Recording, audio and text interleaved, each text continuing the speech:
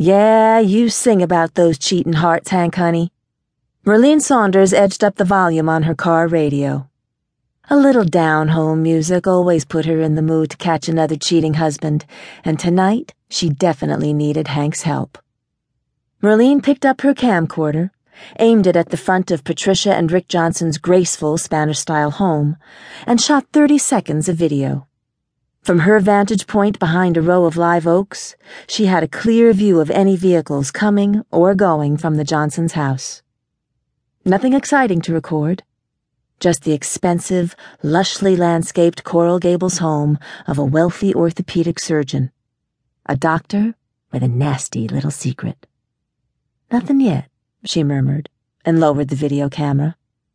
Convinced his recent late hours had more to do with an attractive nurse than an excessive patient load, Patricia Johnson had hired Merlene to conduct surveillance on her husband of 15 years. Merlene glanced at the photo of a flashy blonde clipped to her visor. If the woman showed up at the house while Patricia spent the next month in North Carolina, well, that was more than enough proof for the high-strung and very jealous Mrs. Johnson.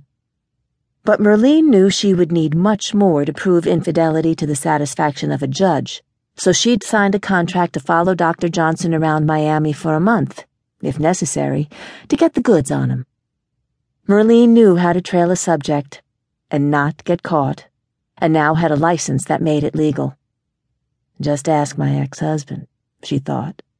Now there was a doctor who thought he could get away with anything. Merlene shook her head to rid herself of thoughts of her ex. She didn't want to believe all men were pond scum, but she'd yet to take a case and discover that the husband had been faithful.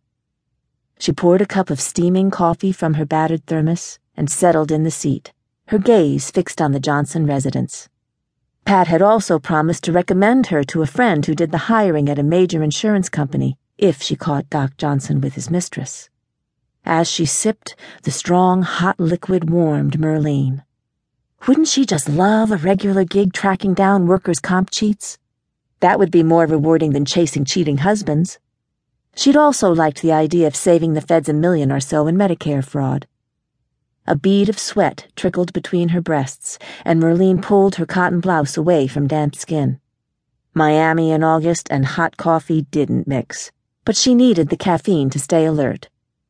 She had other props to help, her favorite being Haagen-Dazs chocolate chip ice cream, slowly melting in a blue cooler. Nothing like a jolt of cool, creamy sugar to keep her focused when she got sleepy. She'd packed plenty of crisp tortilla chips and spicy salsa to munch on. Unfortunately, she didn't have enough light to read. With a sigh, Merlene took another gulp of coffee. The night promised to be a long one. She glanced in the rearview mirror and froze mid-swallow. A large figure moved swiftly toward her car. She dropped her cup in the console and rolled up the window. All 4 doors were locked. Her keys hung from the ignition for quick getaway.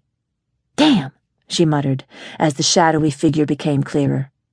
As surely as the Grand Ole Opry was in Nashville, a cop of some sort was on his way to speak to her. She'd been able to spot a cop since the age of 10. No uniform, no marked car visible. Detective, maybe? Could Doc Johnson have spotted her and called 911? Merlene fished her investigator's license from her purse and waited for the tall, muscular man to get closer. Early 30s, she guessed, and annoyed about something by the way he punched out determined steps. Good-looking dude, from what she could tell, but why the blazes would any man wear a tie in August?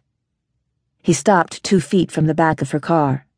"Merlene Saunders," he shouted, "Miami-Dade County Police." So he'd run her license plate. Of course he had.